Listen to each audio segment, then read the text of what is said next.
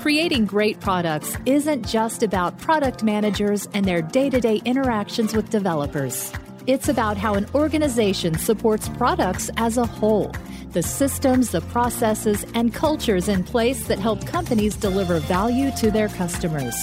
With the help of some boundary-pushing guests and inspiration from your most pressing product questions, we'll dive into this system from every angle and help you think like a great product leader. This is the Product Thinking Podcast. Here's your host, Melissa Perry. Hello. This week on the Product Thinking Podcast, we're going to talk all about strategy.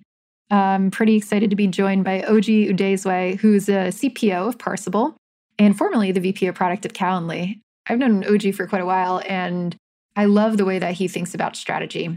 At Calendly, he really implemented a product-led strategy. And at Parsable, he's doing some different things. And I think OG's career as well, working at a variety of different places like Atlassian, Microsoft, leading products for consumer and also B2B products, has given him a lot of insight into how to set strategy and especially how to come into an organization and figure out how to do it from scratch or how to pull it together when there isn't one. So listen closely to what OG's got to say. Welcome, OG. Thanks for being on the podcast. Thanks, Melissa. Really excited to be here. Me too. I have known you for a while, and I think you're one of the best product leaders I have met. And I'm so excited to get your thoughts on product strategy today. And I know you just started a new job, right, in September? Yes, I did. I started as a Chief Product Officer at Parsable, which is a software company, currently enterprise focused, that tries to help the people who are not information workers manage workflows. And the way I think about it actually is, I started to talk to different people, including the board, about it, is that it's like the Jira for the rest of us, right? Jira is for tech workers, for information workers, as Atlassian expands. Well, Parsable wants to be Jira for the rest of the world. And that's 80% of the real workforce in the world. So that's the ambition. And to do that, you have to, in many ways, mirror some of the tactics of, the original Jira, which has to be much more product-led, much more bottom-up adoption. And so part of the task, I think, at Parsable is to make that true. Great.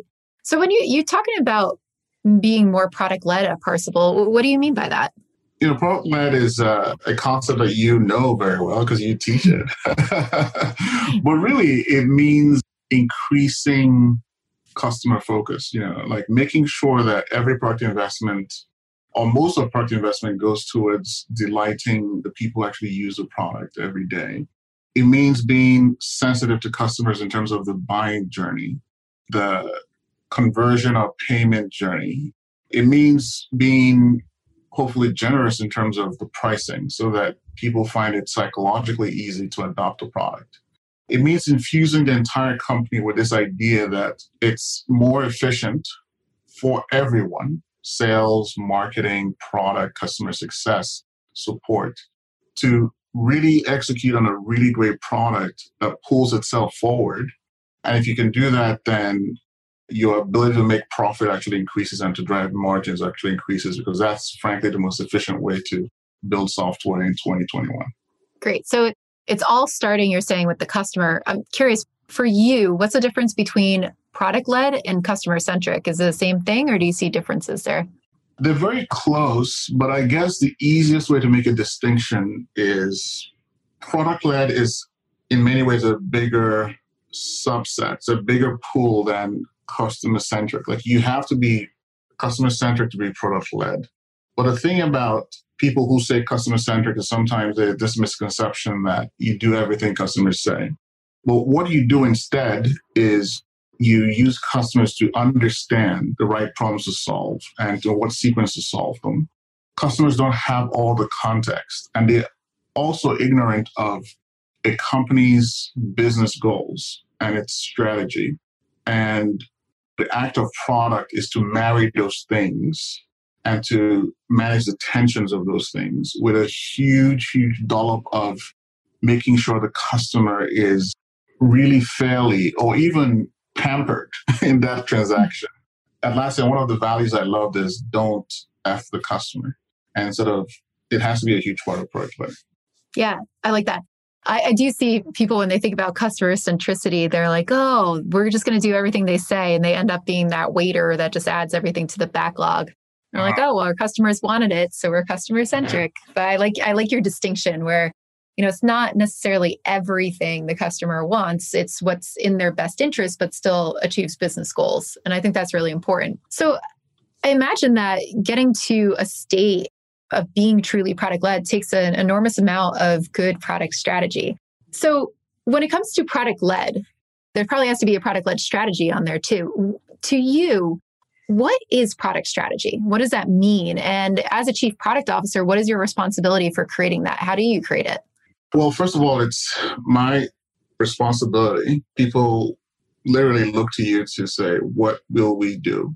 And I think product strategy, if we're going to define it, is what will you do and what will you not do, right? And, a huge part of that, I guess, is just describing it to a company in an effective way. I expect that this entire year, it will just be about communicating that and communicating layers of that. That's the entire job, I think. Aside from getting great people in and driving the right product operations, the most effective leverage that a CPO can do is what should we invest in and what should we not invest in. And I think if you break down a layer, it's really understanding the company's goals and its vision and mission and the direction that it wants to go commercially, whether it's the board's direction or CEO's direction, and then charting a course in the product that helps achieve that as fast as possible. Great. So you have this golden opportunity now with just starting in September. I guess it's probably your first 90 days, right? Just right after your first 90 days. So I imagine a lot of work has gone into figuring out what is Parsible's product strategy. How'd you get started? What did you look at when you were trying to figure out which way do we go? Big question. I think there are two main ingredients. Think of product strategy as some kind of soup or cake or something like that. And there are two main ingredients, I think. One is, what do customers want? What is their pain? What are their problems? What are the main gaps? Either the things that are preventing product market fit or the things that make you become the market leader. And so this entails really listening. So some of the things that I will do when I get into a company is spend time with customer support, spend time with the smartest salespeople, spend time with the customer success, who are the smartest PMs who know what the customer, I'll listen for the affinity and the empathy for the customer. And I'll spend a lot more time with those people than not. You have to be careful because sometimes you're getting vignettes and you have to sort of make sure that you see the whole picture, which can take some time. And so you have to set expectations with your CEO or the board to give you some space to do that as much as possible, which, by the way, is hard during a pandemic because you can't actually go visit people and so on and so forth. The second part of product strategy, I think, is what are the ambitions of the company? What does it want to do? But not only its ambitions, but what is it good at? What is its DNA? Who's staffed? And what are the skill sets of people who are staffed? There are people who can come up with a strategy and it cannot be executed because you missed on what we could actually do, right? So product strategy has to be cognizant of what the company can actually execute on, otherwise it doesn't matter as well. So I think those are the two big forces that I think about product strategy. And then it's really like building and prioritizing which lever will have the most impact. And then looking for activities that are already happening that are not actually helpful, or practices already happening and not actually helpful, and being fairly ruthless at pruning them or ending them so you can experience the dividends of focus. That's great. And you mentioned too, you have to convince the CEO and the leadership team to give you space to do that. What's practical for actually developing a product strategy, right? Like how much time do you need to be able to sift through that? I imagine it's not something you come up with overnight. I'd say ballpark, you need a quarter or two, depending on the company and depending on the space and the complexity and the size of the organization. You probably need a quarter or two to wrap your mind around it. I think that's fair. I think that's what you should communicate. And of course, you can exceed that. But, I've gotten into trouble a lot where I think I can turn on brilliance in the first month, and it's never the case. You have to sort of respect the learning curve. And in one-on-ones, you have to sort of talk about that. And, one of the sort of X factor is who are the people around you? What's your team? Sometimes if you don't have a team and you have to hire, you're going to spend more time. But sometimes you need more people to craft really great strategy. And so you might have to take a detour in hiring and so on and so forth. Yeah. So you're bringing your team in to set this product strategy too. You just talked about what's their role? Like, where do you rely on them? What do you get them to do? Right. I think it's just depth. It's confidence. If you draft up a product strategy, how confident are you that you're right about this? Well, you can be confident because you've talked to some customers. You can be confident because you understand the business environment you're in. You can be confident because you understand the ambitions of the company. But how much is that? Is that 50%? Is that 60%? You need people sometimes to go deep and say, okay, yeah, we really, really know this, and so on and so forth. So is your team capable of that? Do you need more people? I think having more people is really engaging other people's intelligence to fill in your blind spots, to fill in the things you don't know. Product strategy is not precious. I think you start sharing it as soon as you have a draft. And you start listening for wisdom so that you can build something really, really solid. Great. And when your team's going deep, are they digging up certain data? Like, what types of information are they bringing back to you?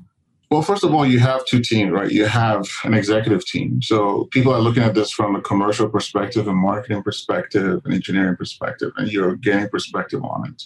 You don't spring product strategy on people fully formed.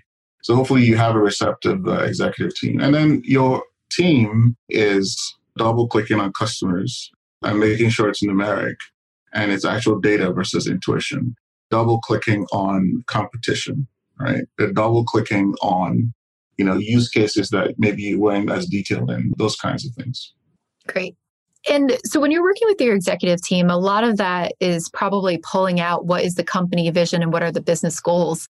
How often do you find that those are really well fleshed out? And then how much do you have to contribute to them too, to get that information out of executives? I hear this complaint all the time from product leaders, like there is no business goals, just make money. So what do you do to figure out where is the business supposed to go? And how often do you walk into it where it's all fully formed? That's super rare. That's a really good question because I think you have to employ different tactics. I just assume that 80% of the time it's not there. Or even if it is there, it's a little fuzzy or it's stale. And occasionally it'll be really good. So what I do with the executive team is sort of introduce the need for it and for it to be well articulated. Sometimes I'll do a draft, right? A draft is a good forcing function because, sometimes people don't perceive it as a problem. When you have a draft, it's a lightning rod. It's something to discuss. And so I often find that, I use this framework called the VMSO, which is vision, mission, strategies, and objectives. I believe that if you can articulate a company's product strategy or company strategy in like a couple of pages, then you don't know what a strategy is really. It's all PowerPoint obfuscation. So I try to draft that and just say, look, this is a confidence level. I use that to drive conversation.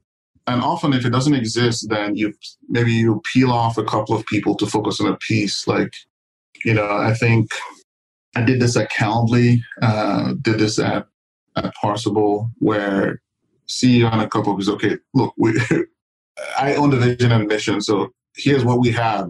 I don't love it. Let's tighten it up. And then match those to the strategies we want to invest in and then the key objectives and metrics. So a huge part of that is just fill the vacuum and have something that people can debate. That's been pretty effective. But be humble. Don't pretend that you're coming up with it unless it's truly, truly absent.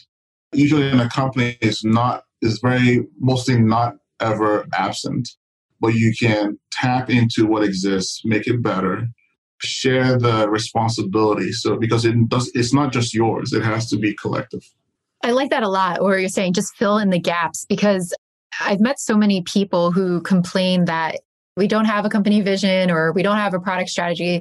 And sometimes they are product leaders or they're product managers, but they're not really doing much to fill in the gap. Like they're not putting anything down where anybody can react to it. They're like, we have lots of ideas, but you're not sharing them. So What's your advice for somebody who wants to get started there, writing that draft? How should they go about like making sure they're humble, making sure they're presenting it in the right way to their leadership team? What kind of conversations do you have? The VMSO is a framework. There are many, OGSM, and so on and so forth. I've been using VMSO. I understand what the framework is. And so I will draft it. I will listen hard to the company, listen hard to the customers and say, this is our vision. This is really what we're doing. And, vision is hard sometimes because it needs to be aspirational. But so you can just craft a mission, right? And say, oh, we need a vision and here are like 3 different ideas. But write it down.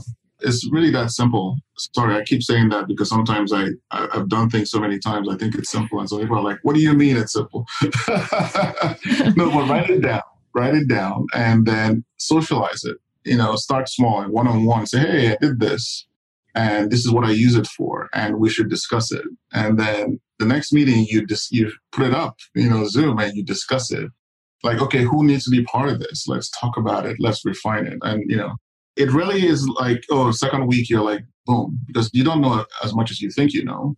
But at the end of a quarter, you know a ton. You have intuition. You're using your pattern recognition. And you can start have these conversations in a very thoughtful way. So it just gets started. In many cases, in many parts of not just product, but in a company, there are many vacuums. And opportunity looks like filling them and moving forward, even with a draft. Not enough people do that. Yeah, that's this bias to action that I feel like really helps people move up in the leadership positions too, and helps get them recognized at companies. So like being able to do something to move things along. And one thing I like that you just said too, is it doesn't sound like you're saying, hey, just make up a company strategy from scratch, right? You're listening to these executives and then you're translating, and the customers and everybody, and you're just translating back what they're saying to you in a way that reflects what you think the company vision is and the strategy. Is that correct? That is true. You're not the CEO. Most of this is inductive. And frankly, there are probably a couple of, maybe not well-worded drafts. And so your function is to listen to the company, listen to its customers, listen for the goals, synthesize it, and synthesize it well. Your first draft should be good. The first draft people see should have been your 30th draft. Right, for yourself. Mm-hmm. Articulate it. When people see it, they see truth in it. Because if people don't see truth and thoughtfulness and wisdom in it, then they reject it instantly. They're like, you missed it. This is bullshit. We're not even going to do the entire process. Right? But if there is wisdom and truth in it, they're like, that's amazing. And then they want to lean in to make it good. That's great. Did you know I have a course for product managers that you could take? It's called Product Institute. Over the past 7 years, I've been working with individuals, teams, and companies to upskill their product chops through my fully online school. We have an ever-growing list of courses to help you work through your current product dilemma. Visit productinstitute.com and learn to think like a great product manager. Use code THINKING to save $200 at checkout on our premier course, Product Management Foundations. So you've worked at a variety of companies now, setting strategy across the board. And I think what's really interesting about your background is you haven't just done B2B, right, at Atlassian and now Parsable. You've also done B2C at Calendly. And I've met a lot of executives and board members who think that product people have to really fall in one bucket, right? Like either B2C or B2B. Thou shalt not cross those lines. That's one thing is very different than the other. And I agree there are some differences, but I think you're a prime example of somebody who could do both. So how does moving from one to the other affect the way that you do product strategy? Like what stays the same? What's different? That's a big question. So I'll try to answer it in multiple perspectives on this. So I think, when I was in business school, I had multiple classes in strategy. So there's this sort of classic company strategy strain of thought, which is you can break strategy down into component elements, not just at the product level, but at the business level. And I think that's very useful for me. I took a course at Columbia called Napoleon's Glance, which was about how to come up with intuitively great strategy. And it worked by sort of looking at people in history who had come up with really transformative strategy and tactics and how they did it. And, the classic example is Napoleon and how he won 99% of all the battles in Europe, and there was a lot of them. And how did he do that? How did he have the flash of insight to do that? And then I took another one with Reza Moazzami, who was at Berkeley. I did a joint MBA with Berkeley and Columbia. Got me 2 MBAs, but that's a whole other story. But Reza taught, strategy for telecommunications, media, and telecom companies. And he broke it down into component elements. What makes a good strategy? What pieces? What gives economic advantage? And so those classical elements of, frameworks of strategy helps me think about product strategy in a detailed way. So I actually feel like I can come up with a company strategy. And because I feel able to do that, I feel like I can come up with a product strategy regardless of the company. If you put me in a healthcare software company, I should be able to come up with strategy. That's what I think and that's what I believe. And that's what my classical training has offered for me. But here's another perspective. I'm planning to write about this a little more, but I think that software companies have gone through 3 eras. I think there was an era of technology where customers were hobbyists, and it was very early, so 40 years ago. And there's an era of utility where this became a way to yield efficiency in the world. And we were selling to CIOs, right, mostly. And we were full of, this was sort of the era that I grew up in initially at Microsoft. We were selling utility. They're like, okay, we've built some cool stuff. Here's how it works in the enterprise. And by the way, here's our licensing, and we're going to make a lot of money off of you. And this is where companies became, all the billionaires that exist were made. But I think we're in a third age of convenience. People don't care about technology so much. They want their workflow to be optimized. They want their lives to work. I think the ethos in software across the board, B2B, B2C, and of course consumer, is we have to be so simple. We have to be like the people who made the Swiffer WetJet. No one cares how the Swiffer works. Is it a really good mop? That's it. I actually think it sounds terrible because, I come from a world that have like 14, 15 patents. And, I've always prided myself in being clever about how to build clever, technologically deep things, And, the first decade of product management was all about that. But consumers want to be satisfied. That's ultimately it. We solve problems. We solve it in clever ways, in beautifully designed ways. And so what that means is that every enterprise company, and this is maybe a bet with your audience, will become essentially B2C in 10 years. So that's clarifying for CPOs. It's converging on that kind of ease of use. And in fact, you can do a lot as an enterprise company by extending your total addressable market, by going not from the high end, but extending it into the mid-market as well. And if you can do both things, it's hard to do both things well, but if you can, you have a much bigger market to address.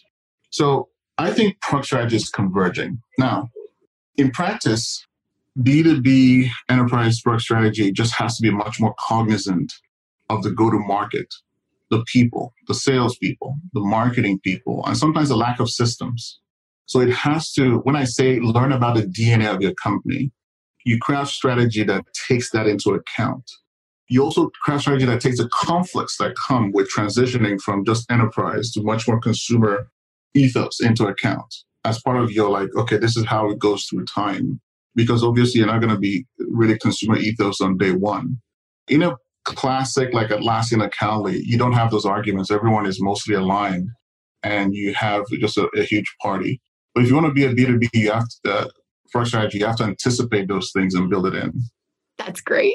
I really love the way that you synthesized that and talked about it. And particularly when you talked about B2B is going to be B2C one day. And I see that.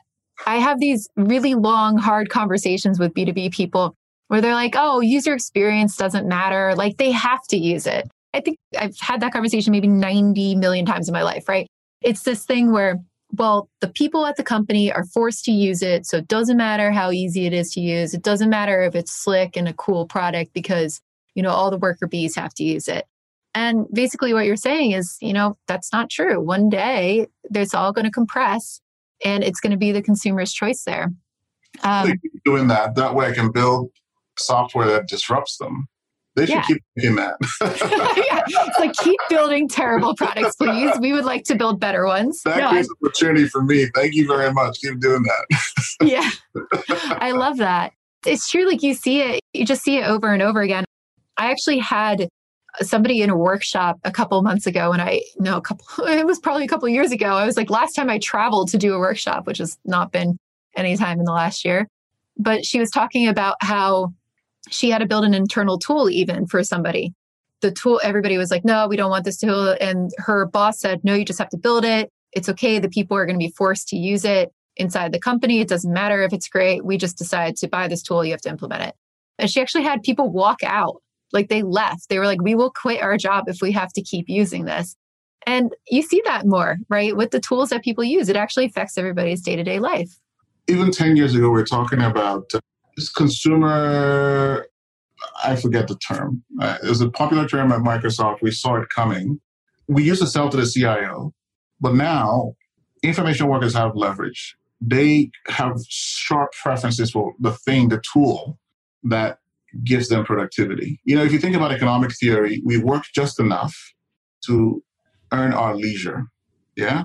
And so that means productivity is a real thing, and people have preferences for those things. As information workers have demanded more, compensation and salary and so on, they become more precious to the profits that an organization makes. Their ability they've wrested purchasing power essentially from the CIO. And because they're used to certain things in their personal life and it's blurred completely, that ethos is, like, if you play it out 5-10 years, that's the ethos. So yes, we're all building Coke. All of us are building Coke. And some people haven't seen that yet, but that's all we're doing. If you go to your grocery store, you see, pineapple Coke, this one now, all built from the same fact. Why are they doing this? They know their customers. They know their preferences. You are not better than Procter & Gamble. Trust me. No matter how smart your software is and how much AI is, you can learn a lot from those guys. So I just think that that's self-evidently true. If we talk about consumer-driven IT, or whatever that term is, this is the logical end state and end game for it. So does that you talked at Calendly a lot about product-led growth, right? And the strategy, that's a strategy that you found there and it went viral. Tell me a little bit more about what is product-led growth and how does it relate to this consumer mindset?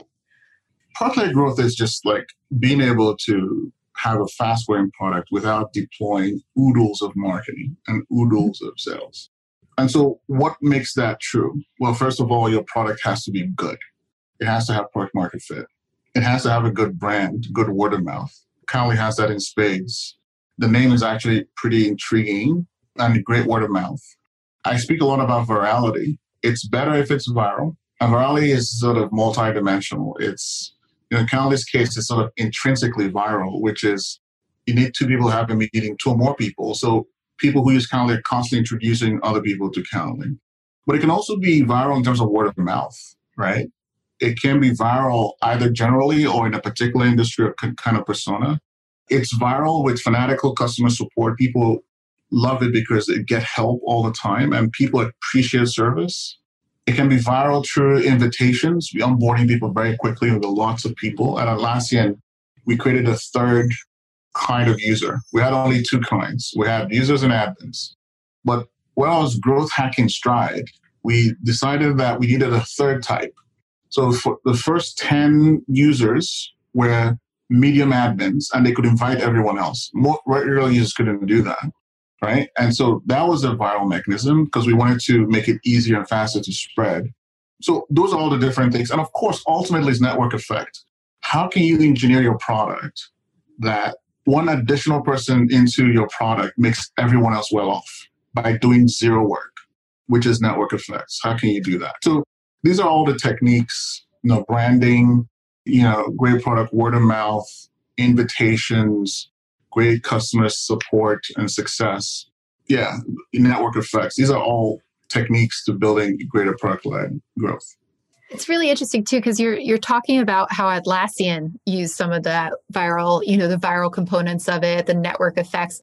those terms you just used, I hear them all over the place in that growth marketing hacker world, right? But you never hear about them in like the Jira world or like the B2B world. But what you're saying is we can actually use some of those in B2B. So what types of things should you look at in a B2B context to kind of harness some of that virality? Like, what are some tips and tricks you can give for people in that context? Honestly, I think it's the things I've said. What I think is, look, everybody's trending towards consumer anyway. And so the product-led ethos straps on rocket boosts to any product. The thing you have to be mindful of is culture, right? What has to change culturally to harness that rocket boost? Why shouldn't your product just have clear pricing, psychologically safe pricing? Why shouldn't your product, people start? Why can't people have a free tier or a free trial? Why can't they just give a credit card without talking to you? There is no product on earth that wouldn't benefit from some version of this, regardless of whether you're making $1 billion sales. Now, that's actually the hyperbole, right? There might be, but you have to ask yourself really, like, why would we be so exclusive? Are customers truly super high touch every single time? Even if they are today, do they need to be tomorrow? Because, you have to expand your market, your addressable market constantly to stay in the game. Think about the big companies, Google. A lot of their mid-market sales isn't done in high dollar. So in many ways, the traditional companies are already product-led growth, right? We just don't think about it that way. Atlassian certainly is sort of invented product-led growth, but they're already that way and they're hyper successful. What makes you special? Yeah, I like that. And that's your competitive advantage that you can take with to fuel your product-led growth is what you're saying. So doubling down on what makes you special. Actually, I'm saying that if they can do it, if big companies can do it, big giant companies have been around for 30, 40 years or whatever, then any company can do it. Any B2B startup can do it. Any B2B company can do it. And now, like I said, it has to be done in your context, but bias to making the buyer journey and the satisfaction of your customer, not just through the product, but also through things like onboarding and virality and introduction to the product, even the help center. Use more videos. Don't just use text. The world is changing. So what makes customers better off in almost every area of your business is product-led growth. So there's a lot that you're talking about that fuels product-led growth, right? You were talking about like the customer success part. You have to get your sales down. You have to bring all those things together. Where do you usually run into friction when you try to implement these ways of working inside an organization? Usually it's just cultural. First of all, within the R&D team, sometimes there's not a lot of customer centricity. Some organizations are engineering led and product managers just take orders and just try to shape technology, right? And that's already a mismatch. I said there are 3 ages. It's the age of convenience. So if you're already in that sort of engineering led, shape it before it releases, you've already lost the game, especially if you have competition. And then if you go into the broader company, B2B companies that don't do product-led they lack certain skills, right, I think, and they have cultural resistance to product-led because sometimes product-led means a range of ASPs, for example, which is related to sales comp plans and so on and so forth. So there's usually, to me, it's a cultural thing. And being product-led usually comes to a realization from the top that this is the salvation. This is how we expand our business. I did a podcast or a webinar with the CEO of Vidyard and how it's inspiring how he transformed his business from super enterprise sales to B2B2C. They created a new product and they went mid-market and transformed their company and caused it to start growing again. And so a lot of people, whether it's through hype, it's like people say cloud and people say PLG is popular. A lot of people are realizing, holy crap, like maybe this is our salvation. Some know what they're doing and some don't. But luckily, I think this is not just hype if people really understand what it means. Because I think when I talk about the age of convenience, the super trends make PLG essentially true for almost everybody. Trying to think of what my next question is, but I think that is so good. I'm like wrapped up in what you're saying. That's amazing. So I work with a lot of organizations who would listen to you saying this, like everybody can adopt product-led growth. Some of them are banks, some of them are older organizations. And the culture is not there, right? Like they don't believe they can actually do these things. And you're mentioning that it starts on the top. Do you think great chief product officers or great product leaders can help change those cultures? Or do you think, they're just out there and they're going to have to play catch up with the, fintechs of the world or the startups? Like, is there hope for these older organizations where this isn't coming from the top? I think it's, carrot and stick. Mm-hmm. The stick part is if you're not, you're probably going to lose in the long run. Someone will eat your lunch. At Microsoft, we were always paranoid. Intel in the early days was paranoid. We were paranoid about this all the time. It became second nature. It was second nature for us to second guess and ask, how can we be better? How can we be better? What can we do? It didn't always come from a customer-centric part, but it was that paranoia of satisfying needs, being better than competition in technology and so on and so forth. So sure, a lot of people have captive audiences, but every company is a software company. So if you don't become more customer-centric, if we're all building Coke and I feel like I don't want to insult any soda, but you're building something less than Coke, you will lose. Like how can you compete? That's a stick. The carrot is, smart product leaders. And I don't want to just say product leaders because hopefully there's a senior PM or PM listening. And I actually was teaching a class and I was talking about this. I remember the time at Microsoft when I first learned that when I meet someone, I should appeal to their heart and not their head, right? Microsoft was very competitive and everyone wanted to be seen as smart because it assembled the smartest people on the planet. Everyone I met the first few years of Microsoft was the best at everything they did since the time they were like freaking 5 years old. So you assemble these people together and you got them to compete, which, created amazing innovation. But it was quite challenging to your confidence. These people didn't know how to fail. And someone had to fail, relatively. So it took me a few years, actually, to have this epiphany. You know what? I'm not always trying to prove that I'm smart. I'm trying to get people to care about what I say. So underrated skill for product people. You cannot, especially if your company is, there are software companies, consumer, enterprise, blah, blah, blah. And then there are companies that use technology and increasing their investment in software, services, infrastructure, whatever, right? Those companies, their ethos and their culture is even further away from product-led growth. You have to make that calculation. You have to understand your company. CPOs are not magical people, or product managers are not magical people. So your ability to bring people along, to get allies, because you need a lot of belief from the top. Cultural change is hard. It's one of the hardest things you can do as a human, regardless of companies. You can even change the culture in your own family sometimes because it's so calcified, right? You're like a dad or a mom. Your family will ignore you. So you have to engage allies, your CEO, other executives, navigate conflict, look beneath conflict. People will argue about something, but really they're insecure. And so you have to think about all those things and have high emotional intelligence to be able to make cultural change so that people understand that we all benefit when we're building Coke. We all benefit when we center the customer in all our decisions, not just in a fake way, but in a real way. Sounds like a lot of interpersonal dynamics that go into those changes. Lots of culture shifts there. But I'm a little upset that you said that we weren't magic as chief product officers or product managers. I burst my bubble over here. But I agree. I do think it's hard to change a whole culture. I've seen so many amazing chief product officers walk into places that just were not bought in to do this product-led growth or make a change, and they just burnt out there. They were butting their heads against it. So I like what you said about really trying to figure out what is your context and where are you before you dive into that and before you take on that challenge.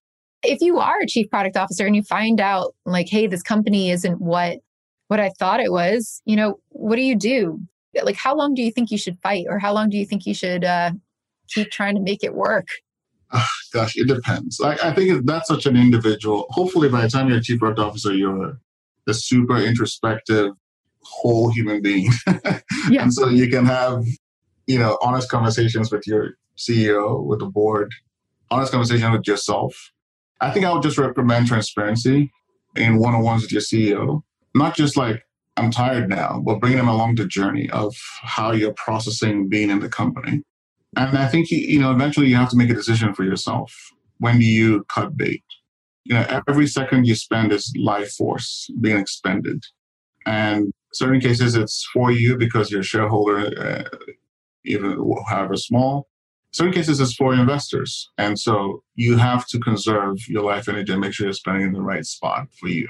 That's great. And I think that's pretty good advice too for just regular product managers as well. You don't have to be a CPO, but maybe you're not a whole person yet. Maybe you still haven't figured out what you want to do with your life. I like that advice for them too. No, I think so. I think it's for every worker. I think the question is just leverage. Some people don't have a ton of choice and they have to sort of stick it up and endure it.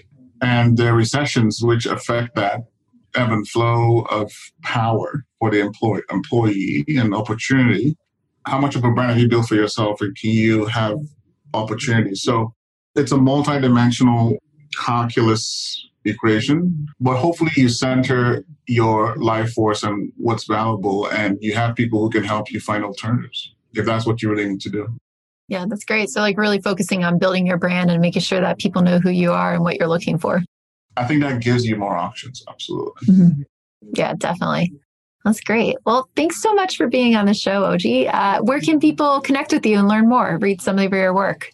You can follow me on Twitter, Udezue, Ojiudezue. I'm on Medium, where I try to reflect about product and life sometimes, but mostly product and strategy. I think those are the main places you can find me. LinkedIn as well. And that's it. Don't find me anywhere else. Don't come knocking on your door. That's great. Well, thank you so much. It's been a pleasure having you. Thanks, Melissa. Appreciate it.